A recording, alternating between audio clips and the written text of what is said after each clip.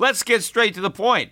You want to grow your portfolio to deal with the rising cost of inflation, to pay off your debt or your mortgage, pretty much anything standing in the way of you and financial freedom, right? Well, with Yahoo Finance, you can get access to the news, data, and tools that you need in order to help you reach that financial freedom. And when it comes to your financial future, you think you've done it all. You've saved, you've researched, you've invested all that you can. And now you need to take those investments to the next level by using what every financial great uses. Yahoo Finance. For more than 25 years, Yahoo Finance has been the brand behind every great investor. They're the #1 finance destination, producing a holistic look at the financial news cycle, including breaking news, original perspectives, analyst ratings, independent research, customizable charts, and so much more. For comprehensive financial news and analysis, visit the brand behind every great investor, yahoofinance.com, the #1 financial destination. That's yahoofinance.com.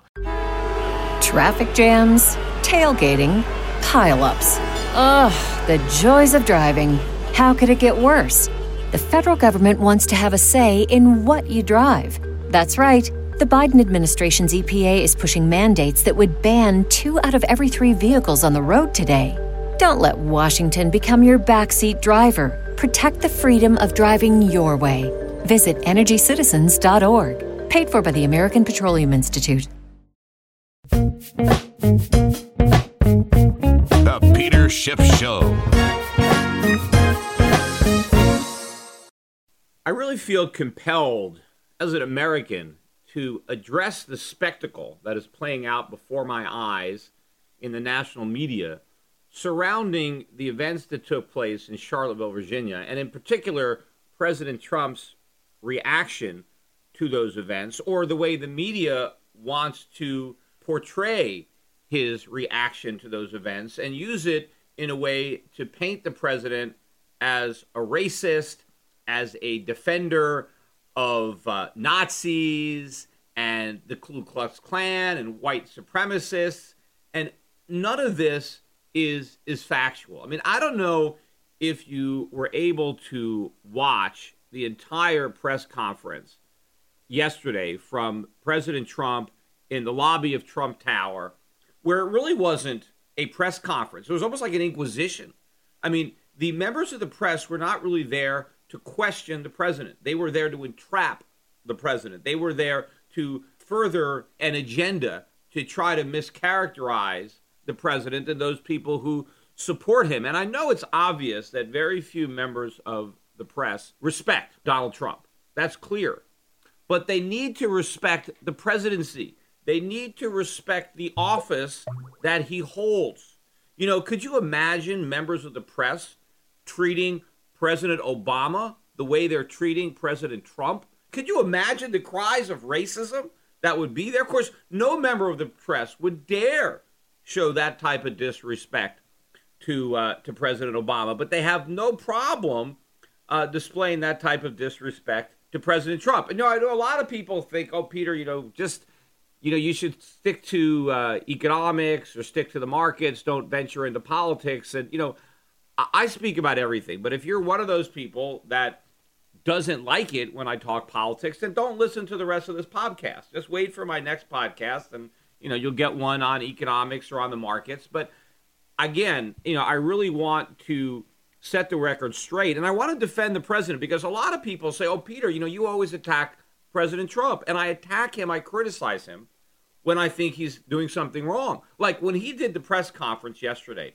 there was no reason for him to interject comments about how we have a booming economy, about how he's created 1 million jobs, about how the stock market is hitting new record highs, right? All of this is counterproductive and not true. I mean, yes, it's true the stock market is hitting record highs, but it was hitting record highs under Obama. And the president said, so what? It's a bubble. Well, it's still a bubble. So don't brag about the stock market. Don't brag about creating 1 million jobs when President Obama also created more than 1 million jobs last year during the same months that he's bragging about. It's the same low-paying, crappy jobs that the president correctly labeled low-paying, crappy jobs when he was a candidate for president. And now that he is president, he's claiming credit for those jobs as if those low-paying, crappy jobs are actually good. And don't say the economy is booming. It's the same as it was under Obama.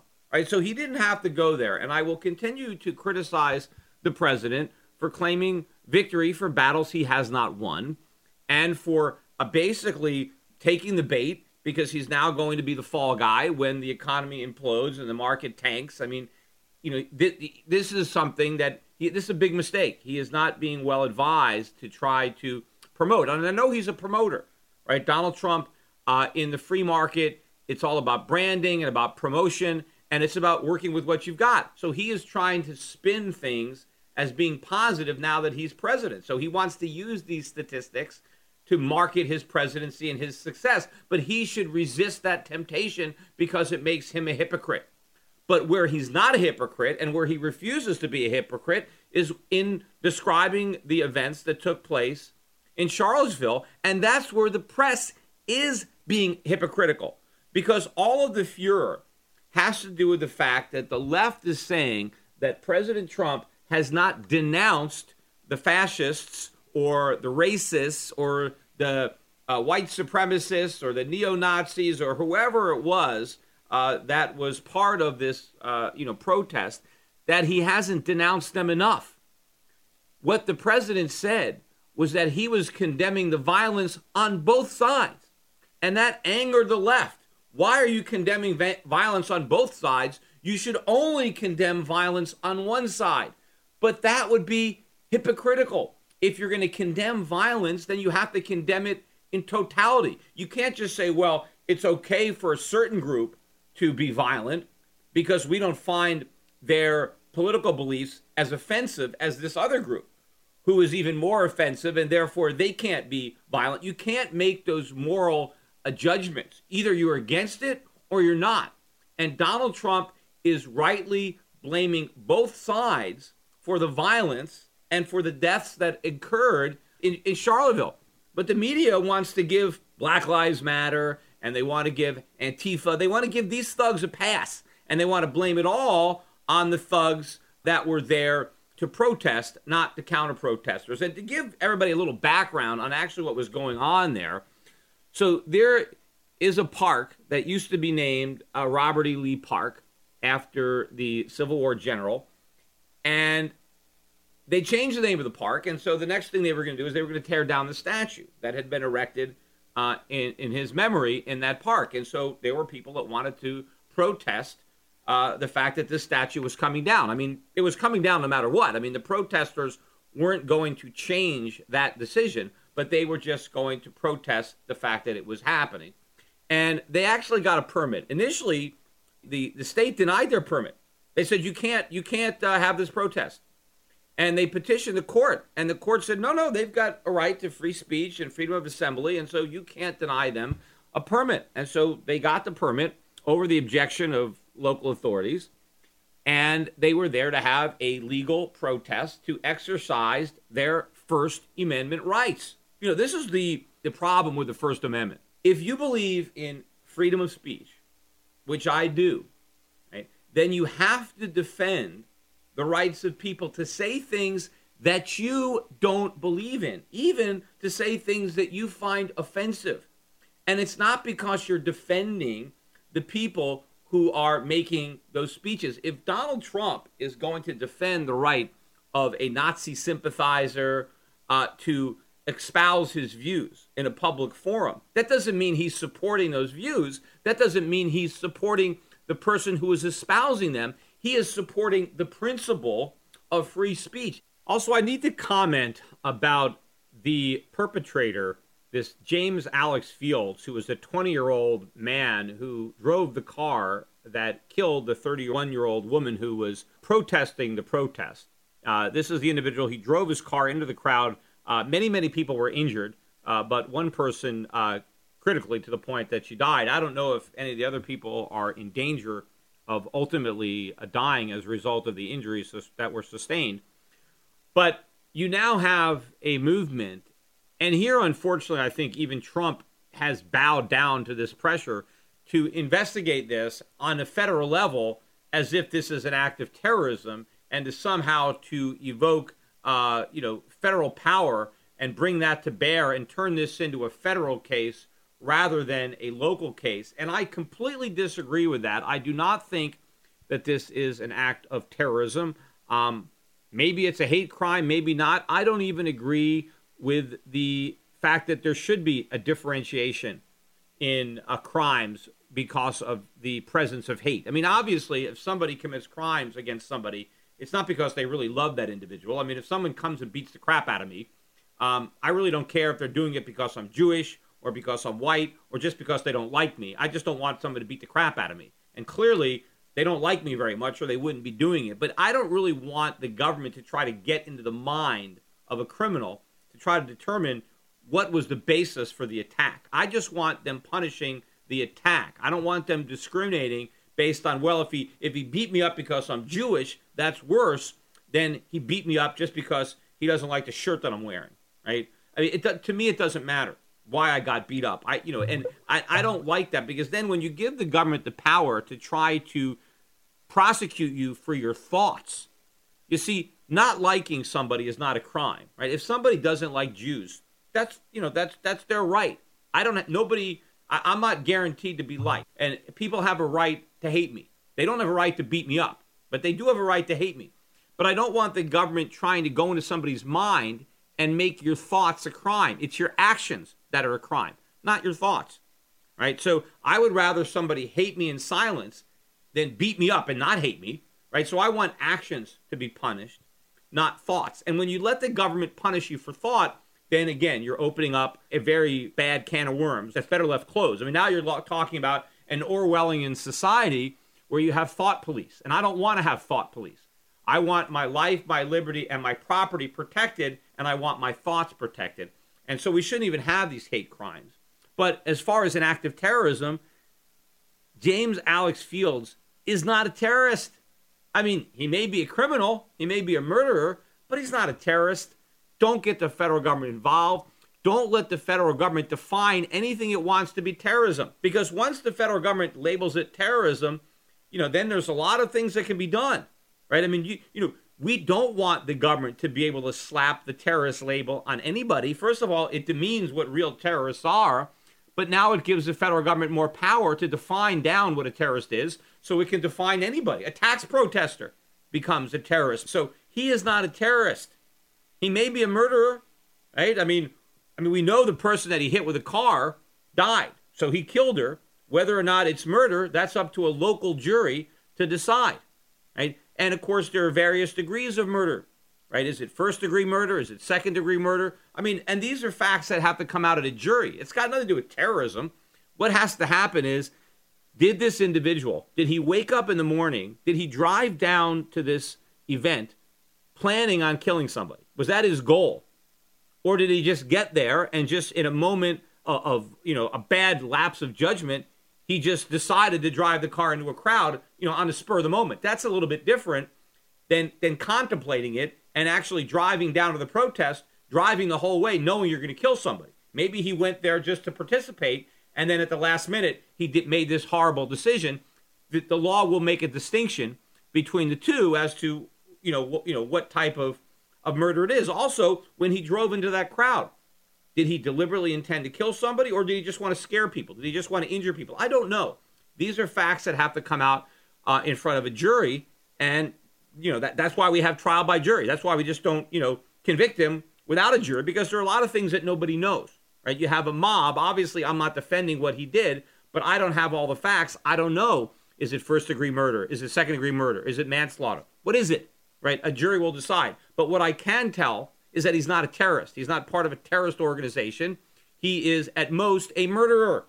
And murder is a local crime. It is not a federal crime. We do not want the federal government getting involved. But there's all this political pressure that, well, if Donald Trump doesn't consider him a terrorist and prosecute him as a terrorist, then he's a white supremacist himself. Therefore, he defends what the Nazis and the skinheads and the Klansmen, what they were saying. And so to prove that he condemns those thoughts or those individuals, then he needs to label this James Alex Fields as a terrorist and bring all the power of the federal government to bear to prosecute him as a terrorist and potentially to have him executed as a terrorist, because it is a death penalty, right, for terrorism. We don't want to do that. That is giving into the mob mentality. And I wish we would just stand up and say, no, this is an act of murder. You know, murder is a terrible crime. Murders happen every day in America, unfortunately. I mean, obviously, this one murder is getting far more attention than all the other murders that are going on every day in the United States. But this particular murderer, if he in fact is a murderer, you know, is no worse than any of the other murderers. And he deserves no more or no less justice, the same amount of justice as everybody else. And he's not a terrorist because he ran over somebody with his car. He's a murderer, right? Not all murderers are terrorists. Maybe all terrorists are murderers. I don't know. I mean, maybe there's some terrorists who haven't murdered people yet. But we have to stand up for that. And this, again, is this political correctness. Where is this going to stop, right? If we can label him a terrorist for an act of murder, a 20-year-old kid drives his car, kills someone with his car. And also, too, this is on a different note. Why aren't we talking about banning cars, right? I mean, because if he'd have shot somebody with a gun, it would have been, oh, you know, we have to ban guns. This is why we have to get rid of guns, because this individual shot somebody with a gun, right? If he had come in there with a gun and he shot this woman with a gun, right, you'd have all these anti-Second Amendment people. We got to ban guns. This is what's telling you, you know, guns are dangerous. So he kills people with a car. Why aren't we saying ban cars? Cars are deadly weapons, right? I mean, anybody with a car can run into anybody anytime they want. People are riding cars all over the cities, all over the highways. I mean, you could just run into anybody. You could just plow into, big crowds of people. You can kill lots of people with cars, right? Cars are not the problem. It's the people driving the cars. It's the people who are using the cars in a way that kills people. That's the problem. The same thing with guns. Guns are not the problem. In many cases, guns are the solution to the problem. Guns stop crimes. Guns are the great equalizers. You know, you got all these feminists out there. You know, how else is a woman going to fend off a male attacker? You got a 200-pound guy that's attacking a 120-pound woman. You know, what is the only way that she's going to be able to defend herself? If she's armed, if she's got a gun, then she has a chance. If she's unarmed, well, then she's at the mercy of the bigger, stronger man. So guns can be used for good, or they can be used for evil. It just depends on the person who has the gun. The same thing for cars. You can use cars for good, for transportation. You can use cars as an ambulance to get people to the hospital, right, quicker so that their lives can be saved. Or you can use a car as a weapon, like James Field, by driving a car into a crowded people and killing somebody. But it's the same principle. We're not going to ban cars just because you can use a car to kill somebody, just like we're not going to ban guns because you can use a gun to kill somebody. And when I defend the right of a Nazi sympathizer to speak openly about how he wants to glorify the memory of Nazis or Adolf Hitler, do I find that offensive? Of course it's offensive. And I'm Jewish, in case you don't know that, but even if I wasn't Jewish, I would be offended by that type of rhetoric. I mean, look, first of all, it's stupid for people to ignore history and to glorify somebody as evil as Adolf Hitler. But look, people glorify all sorts of things. I mean, look at all the communist leaders that are glorified by people. You know, a swastika is supposedly very offensive, and I understand that, but so is a hammer and sickle. I mean, there are a lot of people that are offended by a swastika that, will wear a T-shirt with a hammer and sickle on it. I mean, why aren't they offended by Stalin? I mean, he killed more people than Hitler. I mean, not that I'm saying he was worse than Hitler, but he's certainly a pretty bad dude, and he's certainly associated with that hammer and sickle. So why is it okay, to wear the hammer and sickle, but not a swastika? I mean, I think a lot of that has to do with the idea that the Nazis represent some kind of, extreme right. And, okay, the communists are like the extreme left. And so since the right is bad and the left is good, then extreme left, can't be extremely bad. It must be good. It's the extreme right that's really bad, because being on the right, being a conservative, that's bad. And so being an extreme right, that must be really bad, right? And so that's why they like to put that on the right. Now, obviously, you could say that, well, what are the reasons that there is these connotations with the swastika is that in World War II, we fought We fought against Nazi Germany, right? Communist Russia, Soviet Union, they were our allies. So we were aligned with the hammer and sickle, and the enemy was the swastika. But I think it's a lot deeper than that. I mean, I think it really has to do with trying to label people on the right as being Nazis when they're not. I mean, if you understand what Nazis are, right? Nazis are fascists, right? And fascism started in Italy under Mussolini, and it spread to Germany under Adolf Hitler. But the original fascists were Italians. And under Italian fascism, there was no racism. There was nationalism, right? But it didn't matter whether you were white, whether you were black, what your religion was. As long as you were Italian, you were good, right? It was all about Italy for Italy, right? It didn't matter, what your race or creed was. You just had to be Italian. It was only under Germany, Hitler, that it wasn't just nationalism. It was about not just being German, but being Aryan. So you couldn't just be a German. You had to be white, right? You had to be Christian. And so if you weren't all these things, if you weren't a member of the Aryan race and German, but that aspect of fascism is unique to Nazism, right? All Nazis were fascists, but not all fascists are Nazis. But the idea that fascism is the opposite of communism is not true. It's a creation of the left. They are not opposites. They are on the same side of the political spectrum. Both fascism, of which Nazism is a part, but both fascism and communism are forms of socialism. Again, fascism is National Socialism. That is the name of the party. And now people think, well, the fascists and the socialists, they're fighting each other because they're opposite. They're not fighting because they're opposites.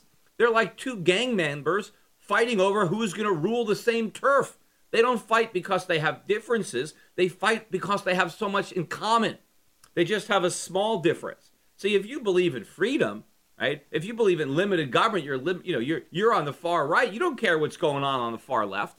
But when you have communists and fascists both trying to dominate that side of the spectrum, then they're going to fight each other. But for people who don't know what really differentiates fascism from communism is under communism, the government outright nationalizes the means of production, takes over everything, right? The government owns and operates all the means of production.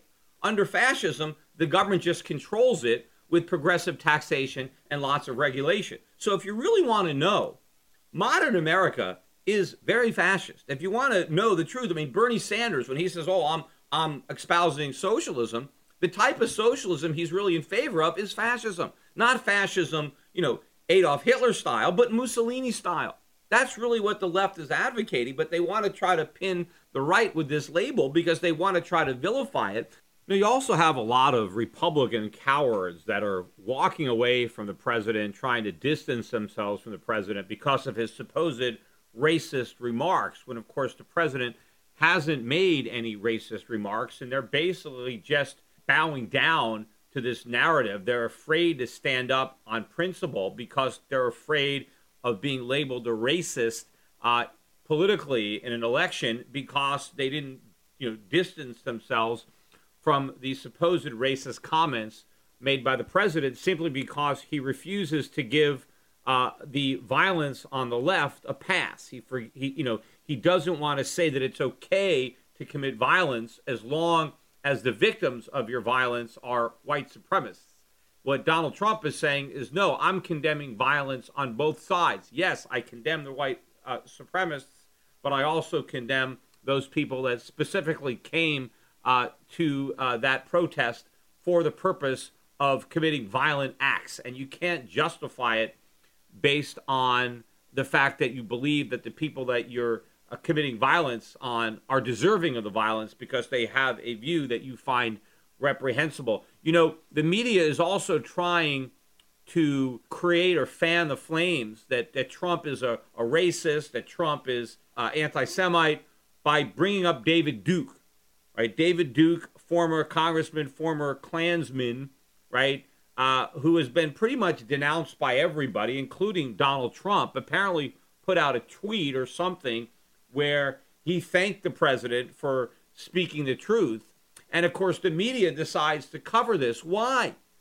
I look at, he doesn't even have 50,000 Twitter followers. I mean, I've got twice as many Twitter followers as David Duke. Nobody is even paying attention to David Duke. Nobody would even know what David Duke said if it wasn't for the media elevating his comments. I mean, the reason the media is even paying attention to David Duke, which is doing a disservice, if they really don't like what David Duke stands for, then don't give him any media attention. But the media is using this to advance its agenda because they want to create this guilt by association, meaning that since David Duke likes what Donald Trump says, and since David Duke is a racist, well, then Donald Trump must also be a racist because he's getting support from another racist. That is false logic. It doesn't matter. Just because David Duke approves of what Donald Trump is saying, it doesn't mean that Donald Trump necessarily approves of anything that David Duke has said. And the media knows this, but they just want to drum up this false narrative. They just want to play up the fact that David Duke liked something that Trump has said, and now what Trump has said must be bad because, after all, David Duke is bad. I mean, what if Donald Trump said the Earth orbits the sun?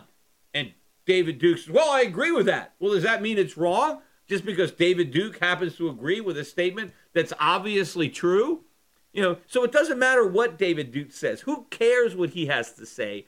He is being used by the left, by the media, to try to unfairly paint Donald Trump with a racist brush just by guilt by association. And you should see through this. This is such a thinly veiled disguise, this whole agenda to try to take down the president by trying to paint him as a racist and act as if we didn't have these groups, these white supremacist groups, as if they didn't even exist until Trump was elected. They have been here for a long time. The Ku Klux Klan has been here for a long time, right? It started after the Civil War. They didn't just, don their hoods because Donald Trump was president. So this has been going on. It went on under Barack Obama. I mean, there were a lot of things that Barack Obama did to incite racism, right? I mean, so, but of course he gets a pass, right? Oh, no, he didn't do anything wrong. And all the criticism is on Donald Trump. Yet all of the Republicans are running away from him because they are afraid. They don't want to stand up for this because they understand how easy it is for the left to try to vilify people. And the same thing, I think, with these CEOs of these companies. They want to distance themselves from comments that are being spun as if they were racist. And none of it is racist. Now, you could say maybe Donald Trump is a bad politician, right? Maybe he should just realize and just, bow down and just, get, march to the same beat as everybody else. Just get in line and just forget about all the violence and just condemn what the protesters have been doing and forgive everything that the anti-protesters did and just, follow along. But he refuses to conform. He refuses, in this instance, he refuses to sacrifice his principles when he knows right from wrong. I mean, he saw what happened. He knows what was going on, and he refuses to bow to political correctness and to advance this agenda. He's standing up for what he believes to be the truth, regardless of the political consequences. I just wish the president did the same thing when it comes to the economy. Now, maybe he actually believes that things are getting better. Maybe he's just listening to his advisors. I don't know. But on this issue, he has taken the moral high ground, even though everybody else wants to accuse him of taking the low ground. But that gets me back down to this point where you get to freedom of speech.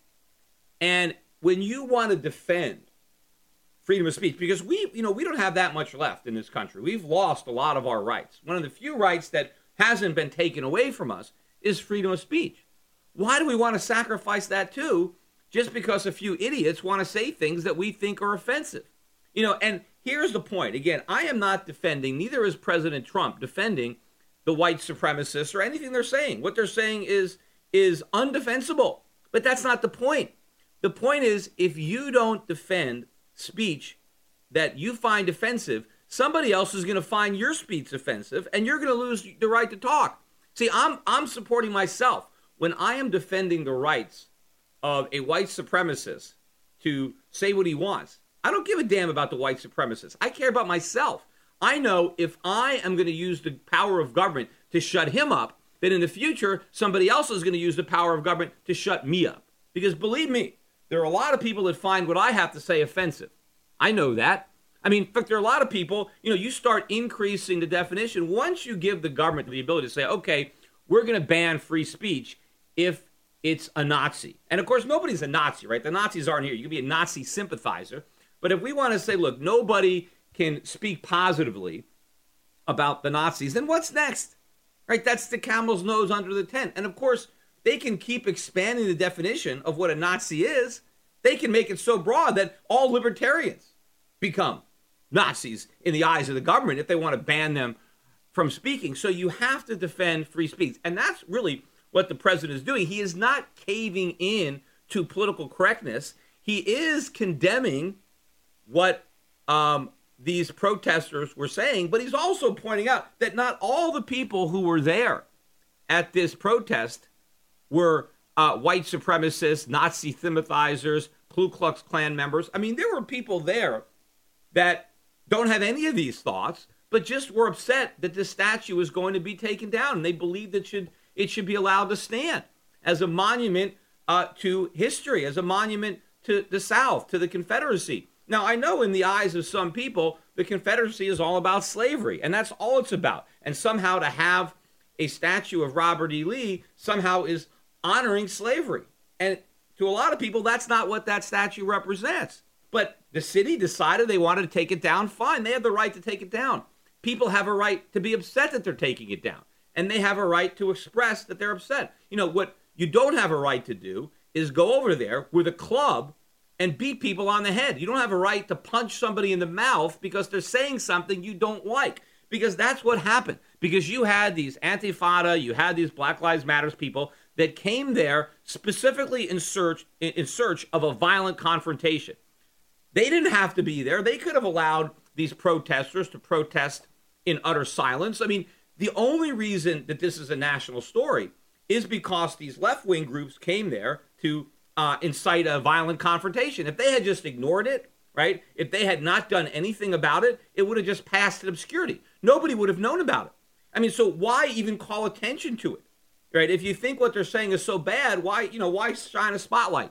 It's because I believe that they wanted the violence. They wanted to try to paint the country as racist. They wanted all this to happen. I mean, the police, you had the mayor of Charlottesville blame this on Donald Trump. He actually said that it was Trump's fault. What about his own fault? I mean, he's in charge of the police department. They could have prevented this. They could have done a better job. They could have, these anti-protesters, they didn't have permits. Hey, you guys can't be here. You don't have a permit. They could have done a better job of separating the sides, but they didn't because I think they wanted the violence. This serves their narrative. This is exactly what they wanted to do. And the president is having none of it. He's at least standing up for the truth. Now, how is it possible that this is Trump's fault? The mayor was saying that, well, it's because he ran this racist campaign and, he was supported by all these white racists and white supremacists. That's not why Trump was elected. Donald Trump got a smaller percentage of the white vote than Mitt Romney. You know what elected Donald Trump? Blacks, Hispanics, Asians. He did better among minorities than Mitt Romney. That's what put him over the top in some of these swing states. He's not a racist. But, of course, they want to label him a racist. This furthers their agenda. And so this was a perfect opportunity for them to try to put the president in this corner and to create this kind of publicity. Now, of course, the president also rightfully tried to talk about the underlying issue of that statue of Robert E. Lee. Because, first of all, a lot of people want to say, well, why should we have the statue of this traitor in a park?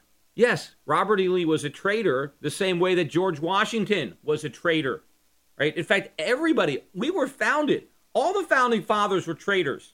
Don't believe me, right? Ask King George, although he's not around. But obviously, King George did not regard the founding fathers as patriots. They were all traitors, and they all would have hung had America lost the war. We were all British subjects. King George was our king.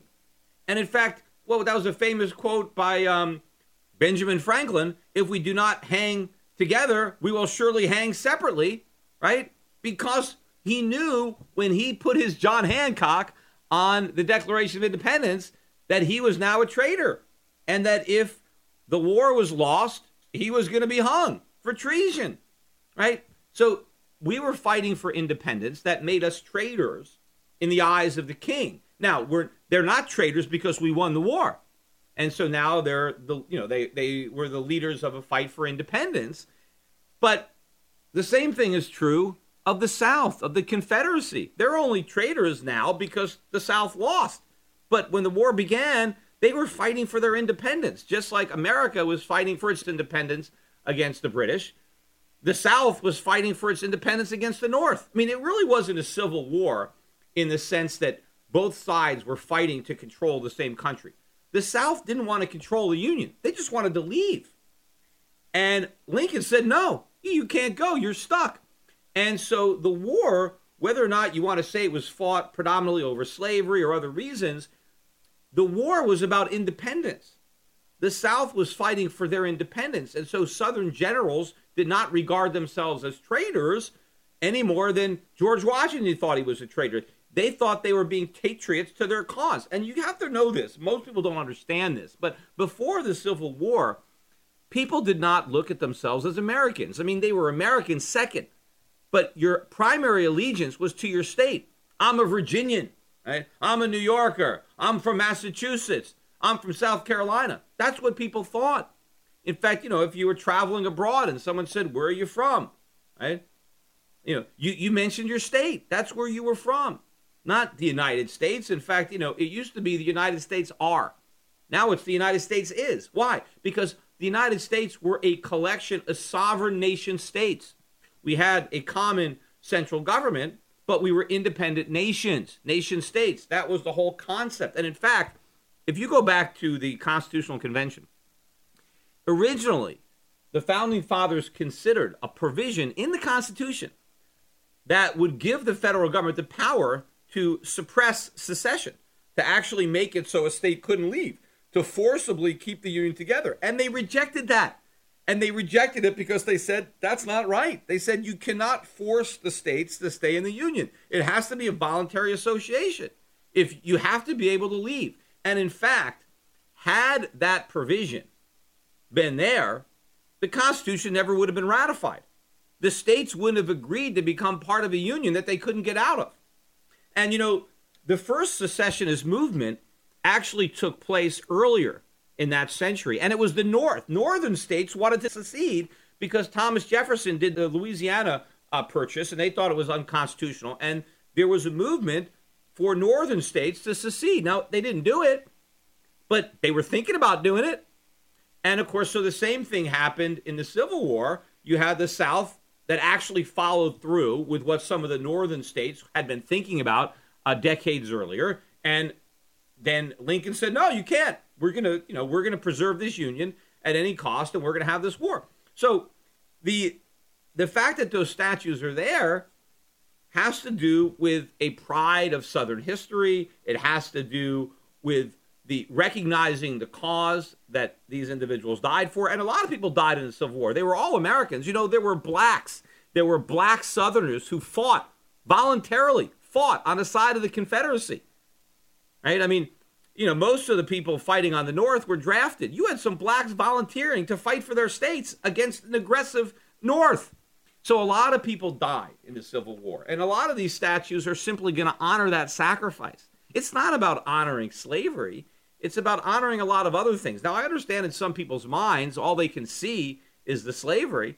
But again, that doesn't give you the right to go and punch somebody in the mouth because you disagree with what they say or because they happen to like a statue that's going to be torn down anyway. I mean, the left should figure, hey, it's a victory. We got that statue torn down. Are we really going to be so upset that some people want to get together and protest the fact that it's going to be torn down? Because they've already won the argument. The statue's going, right? But it's not just about, these are bad people. These are traitors. I mean, why would, the Civil War, unfortunately, was a mistake. We shouldn't have fought that war. Now, does that mean I'm pro-slavery? Of course not. How can anybody be pro-slavery? Certainly today, nobody's going to be pro-slavery. But I think that Civil War was a mistake. I mean, not only because so many people died. I mean, more Americans died in the Civil War than all the other wars combined. But the cost was enormous as far as the destruction of property. I mean, the country was set back. But not only, I mean, think about the loss of property, but think about all the people who died, what they may have contributed to our society had they lived. And what about the children that they never had? I mean, all these things could have happened. Now, does that mean I'm pro-slavery? Of course not. If the North and South would have separated into two nations, the South wouldn't have slaves today. You know, I think there's some television show that's supposed to come on, Netflix or something that's an alternative view of history where the South won the war and apparently there's still slavery. That is nonsense. Slavery would have died out in the Confederacy.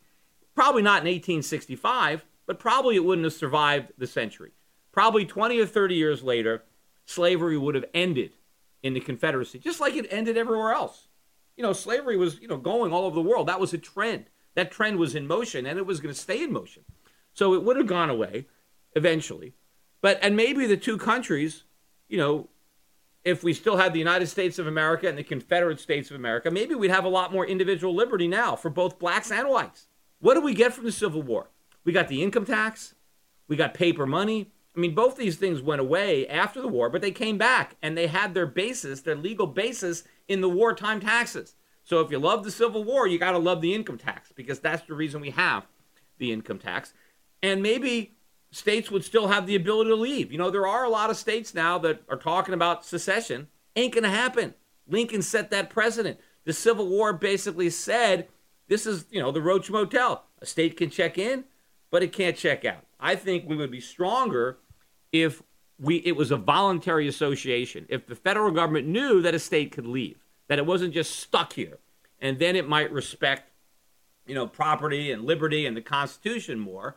But once they know that nobody can leave, then you don't have to, honor your constitutional responsibilities as much. But Trump also spoke about, hey, if we're going to be tearing down all these statues of these Civil War generals, hey, what about Thomas Jefferson? What about George Washington? Are we going to start tearing down those monuments too? And he's correct. Because if you just cave in to the left and just accept everything that they want to do, there is a movement right now to tear down statues of Thomas Jefferson because he owned slaves. I mean, look, a lot of good people owned slaves back then. In fact, Thomas Jefferson was very openly, vocally anti-slavery. Even though he owned slaves, he was against the institution. Now, you might think, well, does that make him a hypocrite? Well, you have to understand the times in which he was living. I mean, slavery, first of all, slavery had existed for thousands of years. It didn't start in the United States, and blacks weren't the first slaves, right? Where does the word slave come from? It comes from Slav, right? So the blacks weren't enslaved probably thousands of years after they had the first slaves. They enslaved Africans. And there was slavery in Africa. There were plenty of tribes that enslaved other tribes in Africa. So it wasn't just white people that owned slaves. There were plenty of black people that owned slaves, including in the United States. There were some black slave owners in the United States. But Thomas Jefferson was very anti-slavery. In fact, Thomas Jefferson wanted to get rid of slavery, even in the Declaration of Independence, way back then when he wrote that. But he couldn't do that because the southern states wouldn't have signed on to it. In fact, there were plenty of people in the Constitution that didn't want slavery, but they had to because they would have lost the South. So they had to swallow their principles for something that they believed in more, a battle that they were more interested in fighting at that time. And yes, it would have been much better had they created the United States from the beginning, banned slavery, and just not had the cooperation of the South. Maybe it would have been better if we just started out with two countries from the beginning, one slave and one free. And eventually, slavery would have died out, and maybe the two countries would have come together, or maybe it would just be like America and Canada. I don't know. But Trump's point about that slippery slope, about the camel's nose under the tent, is correct. Now, of course, that means everybody wants to say, oh, Donald Trump is saying that George Washington is the same as Robert E. Lee. That's not what he's saying. That's not the point he's trying to make. just like when he is refusing to only condemn the white supremacists and not give a pass to the Black Lives Matters and the Antifa, right? When he says there was violence on both sides, there was wrong on both sides, that does not mean that he is supporting the neo-Nazis or the Klansmen or the white supremacists. He's not doing that. He's just not giving the other side a pass. He's not supporting the violence committed by the Black Lives Matter people, by people who came there specifically to incite violence. They came there to pick a fight. Now, I'm not saying that there weren't some of the neo-Nazis there that welcomed the fight. There's thugs on both sides of this, right? And it's not the president's fault, and it's the president's responsibility to call out everybody, not to advance a leftist agenda and play into the propaganda effort of the left to try to paint the right. And again, this is not just about, oh, these are a few people. The left wants to portray everybody. I mean, everybody who voted for Donald Trump is a fascist. They're all white supremacists, right? This is how the left looks at things. And he is not going to fall for that. He is not going to help the left advance that agenda. He is not going to bow down to, on the altar of political correctness now. I mean, he didn't do it as a candidate. Why should he do it as a president? But what's more profound, what every American has to ask themselves is, do I believe in free speech? Do I believe in free association? That's what needs to be defended. What doesn't need to be defended is violence used to put down somebody's free speech. That, in fact, is actually more apprehensible, right? As bad as whatever some of these white supremacists might have been saying on that protest, had the Black Lives Matters guys and had the Antifa guys, had they not come there, nobody would have heard it except for the few people that happened to turn out. But however bad it is, it's worse. What these anti-protesters did is worse. Now, look, if let's say I'm a guy and I have a Ku Klux Klan outfit on. If I run up to some black guy on the street and just get in his face and start saying all kinds of racist, hateful things right in this guy's face, if the guy punches me in the mouth, do I have it coming? Yeah, probably. I mean, is it right? Should the guy punch me because I got in his face and said racist things? Probably shouldn't punch me, but I shouldn't have gotten in his face. And, if I was a juror and let's say some Klansman ran up to some black guy in the street and said enough offensive, hateful things to his face that he ended up getting punched, and I was on a jury, I would probably acquit the black guy and say, you know what, he was provoked. I'm going to excuse it. The guy got what was coming to him. He shouldn't have been in his face, right? There's a difference between that and a guy that wants to put on a Ku Klux Klan, outfit, and he just wants to peacefully protest in front of a statue somewhere. And now a black guy comes, not only running across the street, but maybe gets in an airplane, and flies to where the protest is to come and punch the guy in the mouth. That's a very different story. That guy is going to jail. Right? I'm not going to give that guy a pass because, it was in the heat of the moment. The guy got in his face and he said all these terrible things. No, this guy had a chance to contemplate that violence. He didn't even hear what the guy had to say. He just wanted to be there to punch him in the mouth because he knew what he was going to say in advance. So this is premeditated, mouth punching, right? These guys that were there that brought the clubs or whatever, the sprays that they had, they were there to do violence. They weren't reacting to what was being said. They had already decided what they were going to do before anything was said.